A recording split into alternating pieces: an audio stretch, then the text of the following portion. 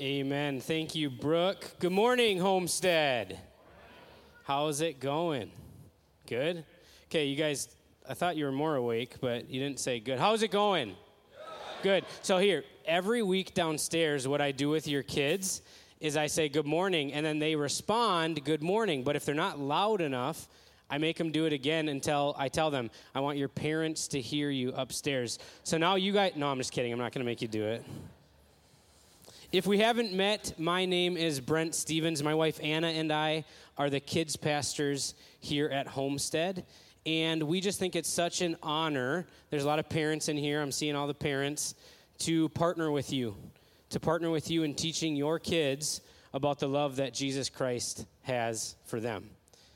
The awesome fact that we have that God created your kids for a purpose, and that he's planning to use them now as kids, as well as throughout their whole entire life, to teach people and to show people who Jesus is. This summer at Homestead, we've been in the Summer of Psalms. We've looked at a number of different Psalms, and we've gotten to hear from many different pastors on staff here at Homestead.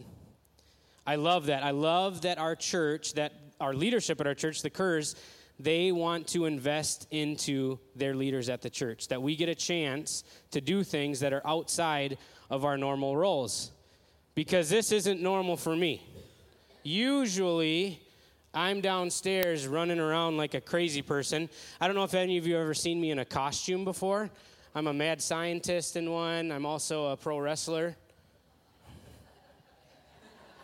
I'm a pro wrestler in another one, so I'm normally downstairs running around like a crazy person, setting games up, jumping during worship, but not today. Today, I get to be with all of you, and I'm so excited to share a message that God put on my heart years ago. But before we dive into the psalm we're going to be looking at, will you pray with me? Dear Heavenly Father, I just thank you so much for every person in this room and everybody watching online. God, I just thank you that you have a plan for our lives. God, I pray for the hearts of everybody listening to my voice right now, God, that you would open their hearts and begin to prepare their hearts to receive what you have for them this morning. I thank you for who you are. I thank you that you love us, and we love you. In Jesus' name, everybody said, Amen. So, first of all, you should probably meet my family because they're awesome. So there's a picture of the Stevens fam up there. Next to me is my amazing and awesome wife, Anna. And Anna is the co-captain of the Stevens family. She's the co-captain of Big Top Kids downstairs. She is my partner in crime or not crime, however you want to look at it. Anna and I just celebrated our 12th wedding anniversary. Yep, it's great. And the best part is she still likes me, so I must be doing something right. After 12 years, she still smiles and stuff at me, which is great. Anna is holding the newest addition to our family, Miss Natalie Joe. Natalie turned 1 in June, and it didn't take us long to figure out that she is the most dramatic person in our house. It probably doesn't help that she has her daddy wrapped around her little finger, but that doesn't matter. She's just very dramatic, but she's so cute. Look at her. How can you say no? If you see her out in church, you can wave, say hi, be nice to her, and she might smile at you, but don't you dare try to take her from her mom. She is a mama's girl, and she won't be happy about it. Next to Natalie is our middle child, Eli. And Eli, like I said, he's our middle child, and he plays the role of middle child very well. He is strong-willed, he's opinionated, he's definitely the jokester in our family, and he marches to the beat of his own drum. To give you a good idea of who Eli is, he has a shirt that says, "Guess what, chicken butt?" What else do you need to know about him? Although Eli can be a lot sometimes, he is the most thoughtful and loving little boy. Right now he is 4.5, and make sure if you talk to him, he's 4.5 because he's not 4 anymore. You know how kids get with their half years.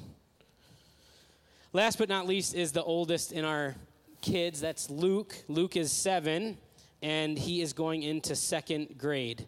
Luke is cautious, he's controlled, he's a rule follower, and a lot of people say that he looks just like me. What do you guys think?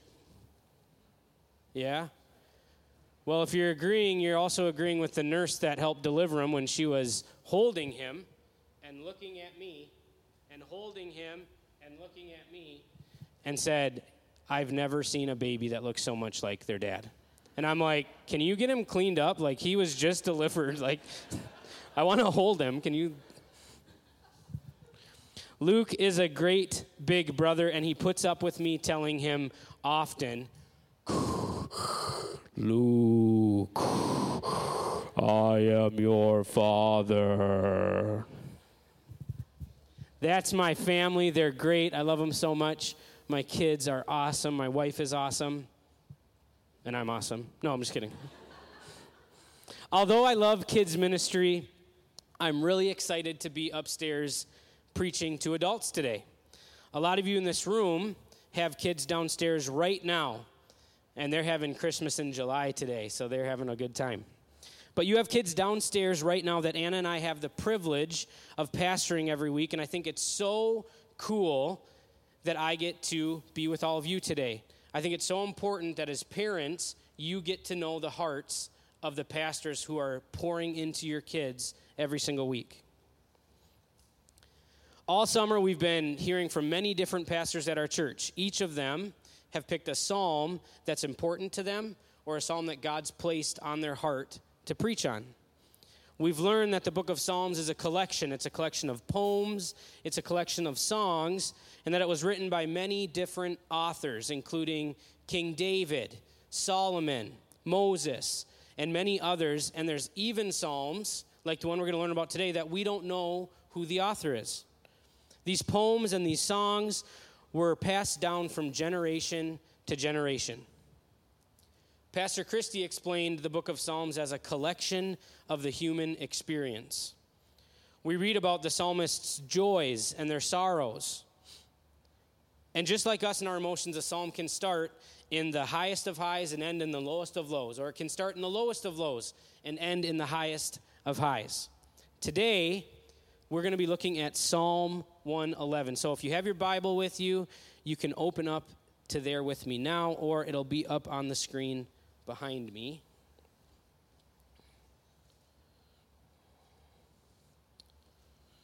Psalm 111 says, Praise the Lord. I will extol the Lord with all my heart, in the council of the upright and in the assembly. Great are the works of the Lord. They are pondered by all who delight in them. Glorious and majestic are his deeds, and his righteousness endures forever. He has caused his wonders to be remembered. The Lord is gracious and compassionate. He provides food for those who fear him. He remembers his covenant forever. He has shown his people the power of his works, giving them the lands of other nations. The works of his hands are faithful and just. All his precepts are trustworthy. They are established forever and ever, enacted in faithfulness and uprightness. He provided redemption for his people. He ordained his covenant forever. Holy and awesome is his name. The fear of the Lord is the beginning of wisdom. All who follow his precepts have good understanding. To him belongs eternal praise. So Psalm 111 is one of the psalms, like I said, that we're not totally sure who wrote. Psalm 111 is written as an acrostic poem, and if you have a study Bible, which I would suggest because there's so much good information that a study Bible can give you while you're reading the Word. It says in mine, this psalm is an acrostic poem. So it's true. It's an acrostic poem. Being an acrostic poem, it means that each line begins with the successive letter of the Hebrew alphabet. So for example, a poem in English, it'll be up on the screen here, that was acrostic, might sound like, apples are yummy because they are food. Caterpillars live in them. Doctors told me it's true. You're supposed to laugh. I know you can't tell, but I wrote that. I keep telling Anna I'm a poet, and I didn't even know it. But Each sentence in this example begins with a letter in our alphabet, and the next line begins with the next letter in the alphabet. The reason we see this in the Psalms, the reason that we see it in this psalm, the reason things are written acrostically is because acrostic poems are easy to remember. It's safe to assume that the Psalms that were written in the acrostic poem style were memorized and quoted by the Hebrew people, that these Psalms were important to their faith and the memory that they had of who God was and who God is. Today we're going to be focusing on verse 1 through 9 in Psalm 111, and to start, we're going to break down a few of those verses. Psalm 111 starts in verse 1 with, "Praise the Lord.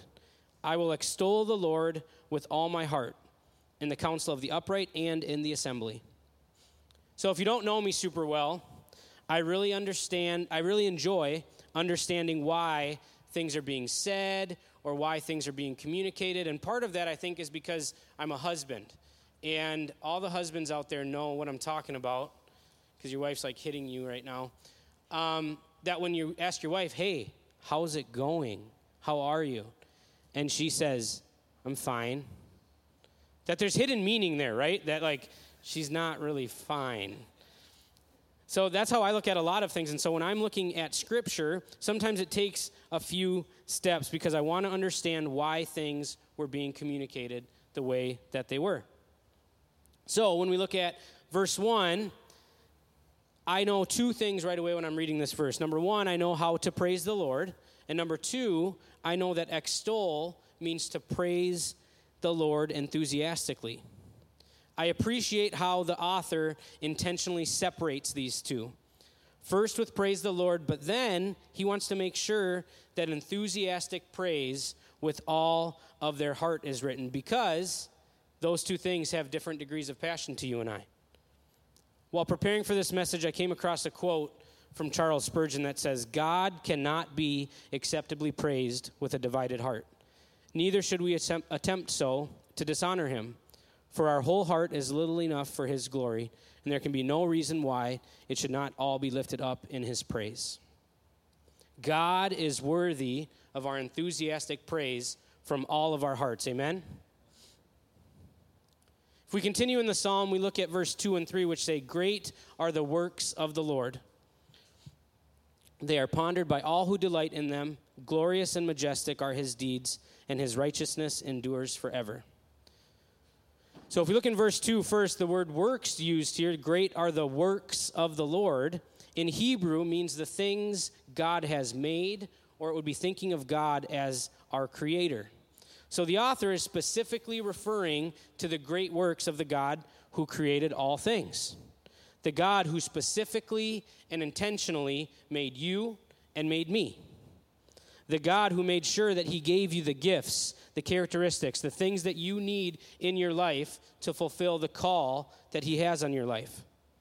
Great are the works of the Lord. Or we could now look at that as great are the things that the Lord has created. In verse 3, we read, "Glorious and majestic are his deeds, and his righteousness endures forever." A word similar to works is used in verse 3, deeds. If we look at the Hebrew word for deeds, the author is referring to God's acts in history compared to the works of creation.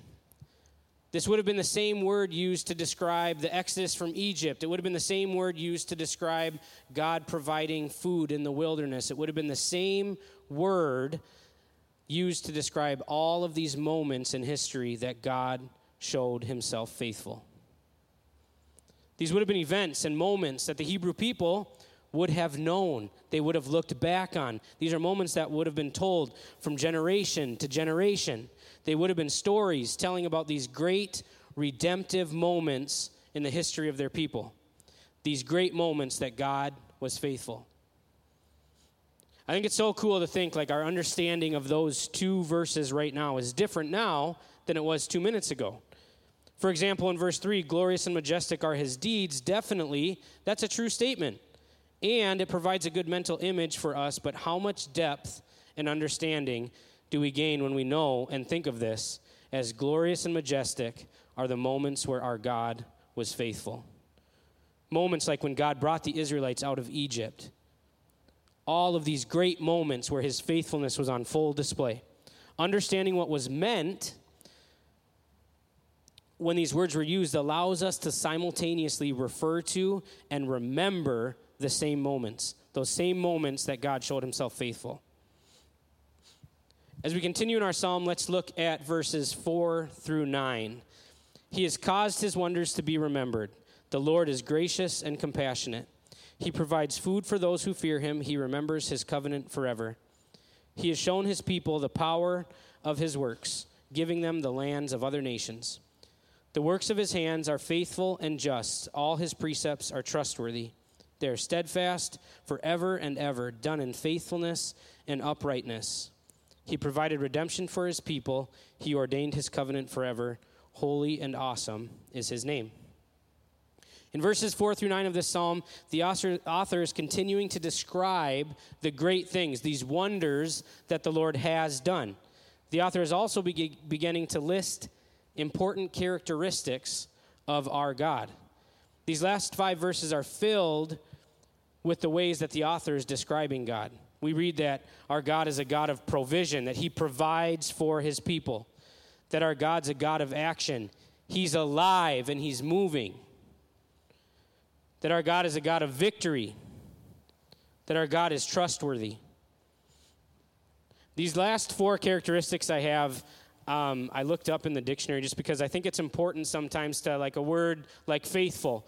We all can think of what faithful means, but it's nice to look through a different lens sometimes of like, okay, well, what does it really actually mean? Because I know what faithful means, but I want to see exactly what it means. So we read that God is faithful, or that he remains loyal and steadfast. He remains true to the original. I love that definition of faithful. He's constant. He's the same yesterday, today, and tomorrow. He's never changing. Our God is constant. He's holy. He's morally and spiritually excellent. And he's awesome. He's extremely impressive or daunting. This psalm, in addition to all the psalms we've talked about so far this summer, have a few similarities that I think it's important for us as a church to recognize. Have you noticed how almost all of the psalms that we've talked about this summer have talked about the Exodus from Egypt? Have you noticed how almost all the psalms that we've talked about have brought up these great moments in our history where God was faithful? That it seems like all of the psalms we've looked at are looking in the past to help in the present or in the future. The psalmists understood the importance of looking back at the moments that God showed himself faithful. That when we're in a difficult situation, when we don't know what's next, when we don't know why we're in this season of pain, why we're in this season of being scared, when we're in these moments that are scary and unknown, when there's challenges in front of us, that there is a power and a peace that can come when we remember God's faithfulness. That we can remember that God is with us, that he's faithful, and that he's good. The psalmist also praised God often, usually within the first line or 2 of the psalms. Why? The same reason, because God is faithful. They are looking back and remembering his faithfulness, and he is worthy of praise. In those moments, they're looking back and saying, God, I remember when you did this, and I praise you for that. I'm so thankful that you did that, because our God is worthy of our praise. A few months ago in Big Top Kids, we got to read one of my favorite Bible stories. It's the story of Elijah and the 450 prophets of Baal. And so when I taught that, and I got to teach it, sometimes I'm like the helper, sometimes I'm the teacher. So, because me and Anna do it together. So I got to teach that lesson. I was so excited. And so I kind of started it with like, ladies and gentlemen, let's get ready to rumble. Okay, anyways. So this story is about Elijah and the 450 prophets of Baal, the false god. And Elijah tells them, here's what's going to happen. You're going to prepare a sacrifice over here, and I'm going to prepare a sacrifice over here. And we're going to take turns and see which God shows up to bring fire to that sacrifice. So the false prophets of Baal go first, and they are doing anything they can to get their God's attention. So they're like jumping around, screaming, shouting.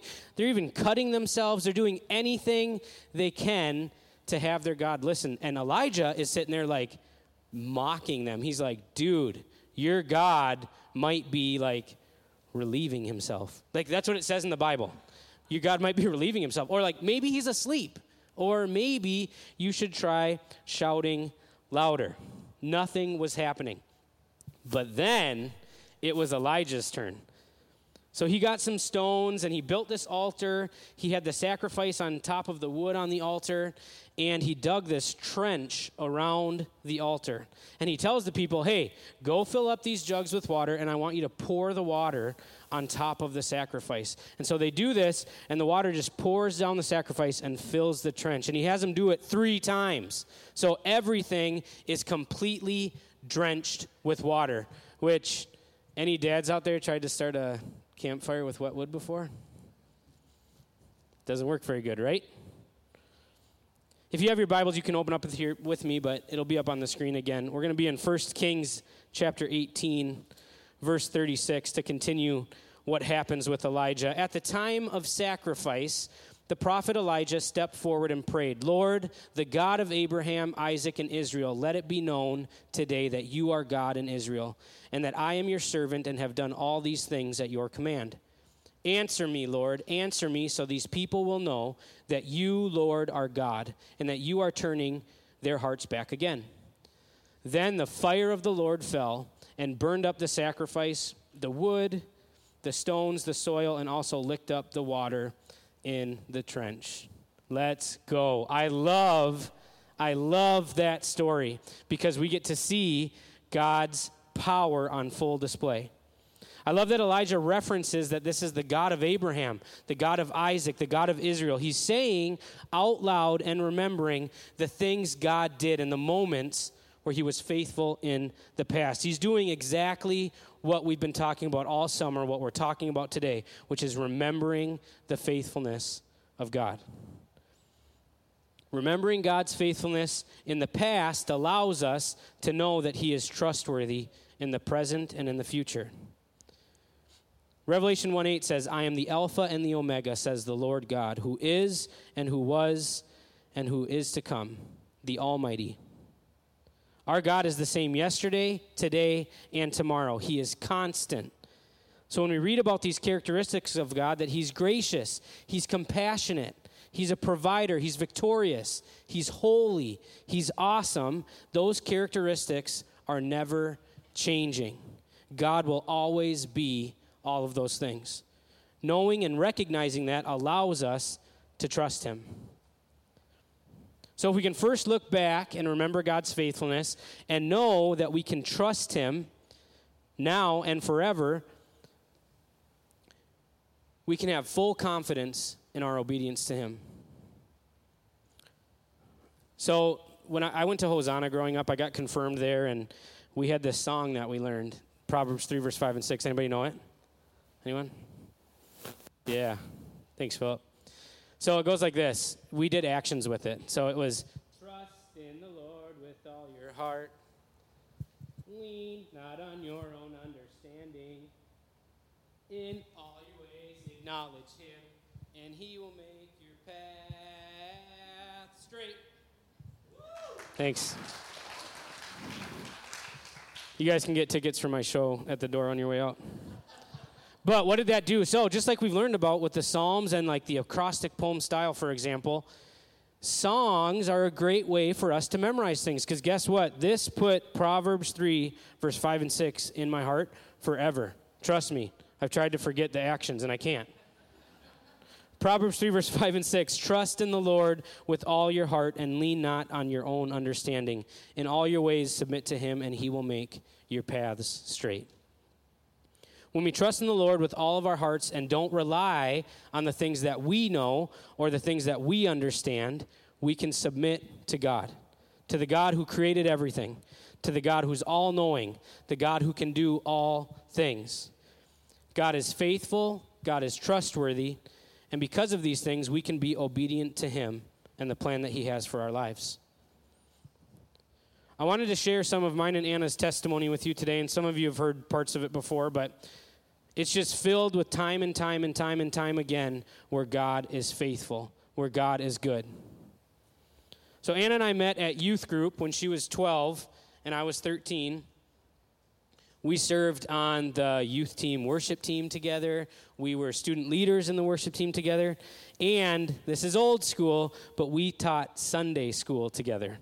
So we called it co-SSTs back in the day, co-Sunday school teachers, because we were pretty cool.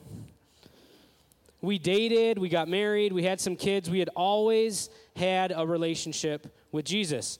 And we were pretty good people. We prayed, we went to church, and we even read our Bibles every now and then. But 3 years ago, we were at a child dedication service at our old church for the crazy kid, Eli. Anna and I, in that service, we were feeling this pull to God, both of us individually. So we went home, and over the next few days, we knew God was saying he wanted us to give him everything. Everything. So our relationships, our finances, our jobs, our careers, our dreams, our goals. God wanted access to everything.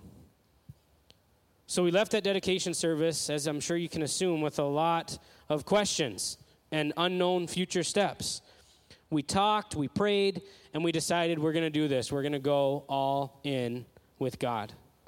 So this led to lots of conversations and about what we were supposed to do. We started spending consistent time with God. We started praying for each other. We started praying with each other.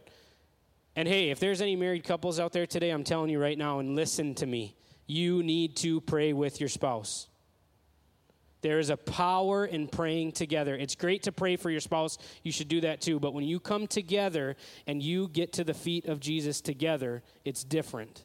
And there's power in that. I'm off my soapbox. So we began going through our life and giving every aspect of our lives to God. We started spending consistent time with God. We started praying with our kids. We began tithing, which is something I fought Anna on for years. Side note, this isn't a sermon on tithing, but if you're not familiar, tithing is giving 1/10 of your income to the local church. Tithing was the last thing that I was holding on to. Anna was all ready to go. She was already there. But that was the one thing that I was holding on to with everything that I had. But how many of you know that God can do way better with all of the things in our lives than we can? That God is bigger than your finances, that God is bigger than your marriage problems, God is bigger than your problems you have with your kids, God's bigger than the problems you have at work, God is bigger than all of the things. And to be honest, he can do all of it way better than we can. Financially, we were struggling, which is why the thought of tithing, when we already were struggling to pay some bills, made 0 sense to me. But God was faithful.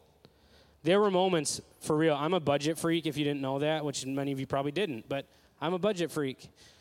I can look back at my budget now and look at times where it was literally in the red, like we did not have it, and God continued to show up. God continued to show us his faithfulness.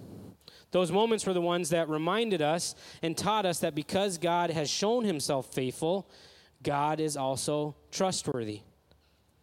A few months later, we were at a worship night at our old church, and I was in the back pacing, praying, seeking God, wondering, God, what are we doing? What's next? Like, we're giving you everything, and we're trying to keep being obedient, but what is next, God? What are we supposed to do? And in that moment, I heard God for not the first time, but it was like the most clearly that I've ever heard God to this day. And God said, the plans I have for you and your family are bigger than you could ever imagine. So I rushed to Anna, and I'm like, Anna, guess what just happened? Guess what God said? And the next few months, we began to feel called into children's ministry together. We got to do it together. This meant Anna leaving her job that she loved, and it meant me staying in my job that I didn't love. This transition meant going from 2 full-time incomes down to 1, which is drastic, right? Cutting your finances in half. There were a lot of intimidating and uncomfortable and unknown steps along the way. But church, God continued to be faithful. Fast forward 6 months, and Anna's finishing her credentialing through the Assemblies of God. I'm working on my master's degree in ministerial leadership, and we are 100% in. We found Homestead, which was an accident, we thought. Anna was preparing to send her resume out to a bunch of churches, and we didn't even know that there was a Homestead Community Church. But we sent an email to meet with the Kerrs, Jeff and Christy, and they thought they might have a job in kids ministry. But after we met with them, we found out that they didn't, but we continued to feel this draw to Homestead. So I remember, and some of you in this room were here with me probably, well, definitely. I remember our first service at Homestead was at an outdoor service. Anybody go to the outdoor services? Oh, yeah. Because they were still finishing this building. This building wasn't ready yet. So when we actually got to come to our first service at the new building, I remember being in prayer. It was during worship, and I was sitting right over here. The chairs were set up way different when we first opened, but I was sitting right over here. I'll remember this moment forever. I was sitting over there, and I was standing and sitting and standing, going back and forth, and I was just praising God during worship, thanking him for his faithfulness, thanking him for the moments that he's been faithful. But I was praying, and I was like, God, what's next? We're called into kids ministry together. We don't even belong to a church yet. Where are we supposed to be? What church are we supposed to be at? Where is the next step? And God said in that moment, you're exactly where you're supposed to be. What I didn't know was at that same time, Anna was up here, and it was during worship, so we were both worshiping, and I'm doing my thing, and she's doing her thing, and I didn't know that in that moment, she had been praying that, God, if we're supposed to be here, please reveal that to Brent. Isn't God awesome? We ask questions to God, and he responds. He hears us. He hears our prayers. He's alive. He's active. He's here. He's here right now with us. The presence of God is awesome. So we were officially at Homestead. We began serving in kids ministry on the prayer team. We were on the worship team sometimes. We were enjoying serving, and we're waiting for the next step in the call of God. Anna needed to complete an internship for her credentialing that she did here at Homestead, which led us to teaching in Big Top Littles, our preschool room downstairs, which led us to teaching in Big Top Kids, which led us to being a part of the kids ministry team, which had us ultimately in a position to be the kids pastors when the need arose. These were all moments that we've piled up, all these moments in our testimony that we've just piled up in our hearts. Moments of God's faithfulness, moments where God showed up like he always does. Moments that are personal to me, moments that I share with my kids. Parents in the room, share your testimony with your kids. They need to see God's faithfulness in a real way through you. It's so important that your kids see God's faithfulness through your life. These are moments that I love sharing with people close to me. I love getting to tell and brag about my God, that God is faithful, that he's true, that he's real. They're so important, and they're moments that we always look back on and remember God's faithfulness when we have a step in front of us that we don't know, when I have to preach upstairs on Sunday morning. Remembering how faithful God was allows me to trust him now. Church, our God is faithful, our God is trustworthy, and we can be obedient to him. We end our Big Top Kids service downstairs in one of two ways, so we kind of alternate weeks to make sure that we get to do both of these, but one of them is we break into small groups. And so we do that by age, and the kids get to go and answer some questions about our lesson, and we get to have some very specific prayer needs that the kids have. We can pray with them. And get to pray for cats that died and stuff. That's like a normal prayer that we pray all the time for animals. But hey, it's cool, right? That's how kids are, and it's so awesome, to think. I know Steve, in his sermon, he talked about having childlike faith, but Like when you ask a kid, what can I pray for you for? And they're like, well, my toy broke yesterday and I just really need a new toy. It's like so real, right? But God cares. God wants to know. God wants to know you and be in relationship with you. And how important that they're learning that God cares about every aspect of their life. How important is that? It's awesome. So, getting excited. So we have small groups half the time, and so we get to ask questions and pray with the kids. And then the other half of the time, we have like a short time of reflection where we get to play some worship music and the kids get to pray. We have some kids that are on the prayer team, and we just spend some time in the presence of God. And so today I thought it would be fitting, I am a kids pastor, to do the same. So Steve, will you separate this room into small groups? I'm kidding. We're not going to do small groups. You were nervous back there. Love it. No, today we are going to end with some reflection. Reflection on what we've been learning through the book of Psalms. Reflection on what we've learned today. I'm not going to ask you to raise your hand or anything like that, but I think there are several different groups of people represented in the room today. Maybe you're new to church. Maybe this is your first time at church. Maybe you've been going to church for a while, but are still dipping your toes in. I want to make sure that you know that God loves you, and He desires to be in a relationship with you. I know that you're here today for a reason, that you're sitting in the spot that you're sitting for a reason. That's no mistake. That the God we are talking about today, He's alive and moving in this place, and He loves you. Maybe you're in a boat similar to where I was a few years ago. You're a good person, you go to church, you do the things that you're supposed to do and all that stuff, but you've never given God access to everything in your life. I want to encourage you and remind you that we serve a faithful God, a God that's good. Giving God access to everything allows Him to move in everything. That God desires to be involved and active in all those areas of your life. Maybe you're currently going through a really difficult season. Maybe there's been a health issue. Maybe you're struggling with your mental health. Maybe you're struggling with an addiction. Or maybe life has just been really, really hard. I want you to know that God is with you. He's walking beside you in that season, whatever season that is. Maybe you're trying to apply what we've learned through the series to your life, but you can't think of a time that you've seen God's faithfulness. I want to remind you that we have a big book right here that's full of stories that show God's faithfulness. But I'm also going to be praying that you would encounter God in a situation that reflects His love, that reflects His faithfulness, and that you would begin to pile up these moments in your life and in your heart that God is faithful. Lastly, maybe you've seen God's faithfulness in the past, but you are in a season of waiting. I've been there.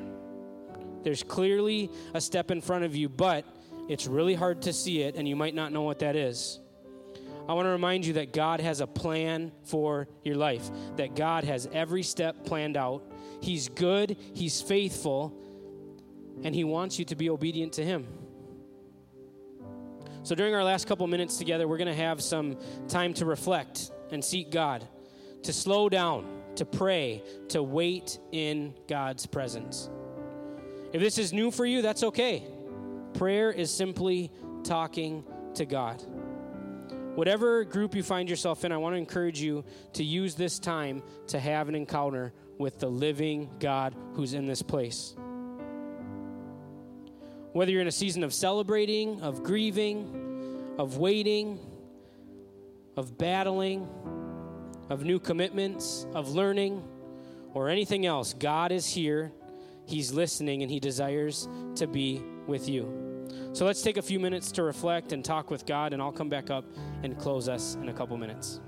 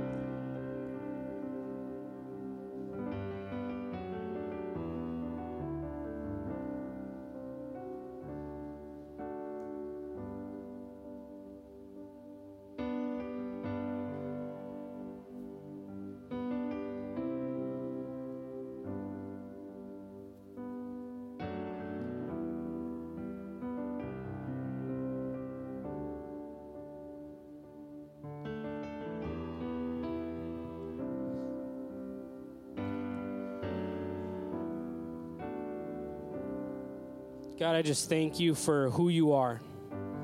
God, I thank you that the scripture is just filled, God, with these characteristics and these key parts of who you are, this awesome God who hears us, who's with us, who wants to be in relationship with us. God, I don't know every need in the room today. I don't know what everyone is going through, but you do. God, I pray that we can apply what we've learned so far in this series, God, that you're faithful. And because you're faithful, God, that we can trust you. And because we can trust you, we can be obedient to you. God, I pray in the name of Jesus, God, that right now, if anybody's in this room, God, that doesn't know who you are, God, I just pray that you would invade their heart right now in Jesus' name. God, I pray that your presence would fill them up and that they would have no doubt in their mind of who you are. God, I pray for any other need in the room. I pray, God, that you would meet those needs. I pray that you would be the God that you are, who is faithful and who hears our prayers. God, I pray that we can have a great rest of our weeks, that you can keep all of our youth students safe on their way to camp and while they're there. I pray for Steve and Brooke. God, I pray that you would continue to work through them. God, I pray for moments that are life-changing for these kids at camp. We love you, and thank you for today. In Jesus' name, everybody said, amen. So we're so happy that you were with us today. Thanks for coming. Make sure you get your bracelet on your way out the door, and make sure you're praying for the kids. I think we did the math, and if everyone gets one, 6 people will be praying for each kid at camp. How awesome is that? 6 people praying for every student. Have a great rest of your week. See ya.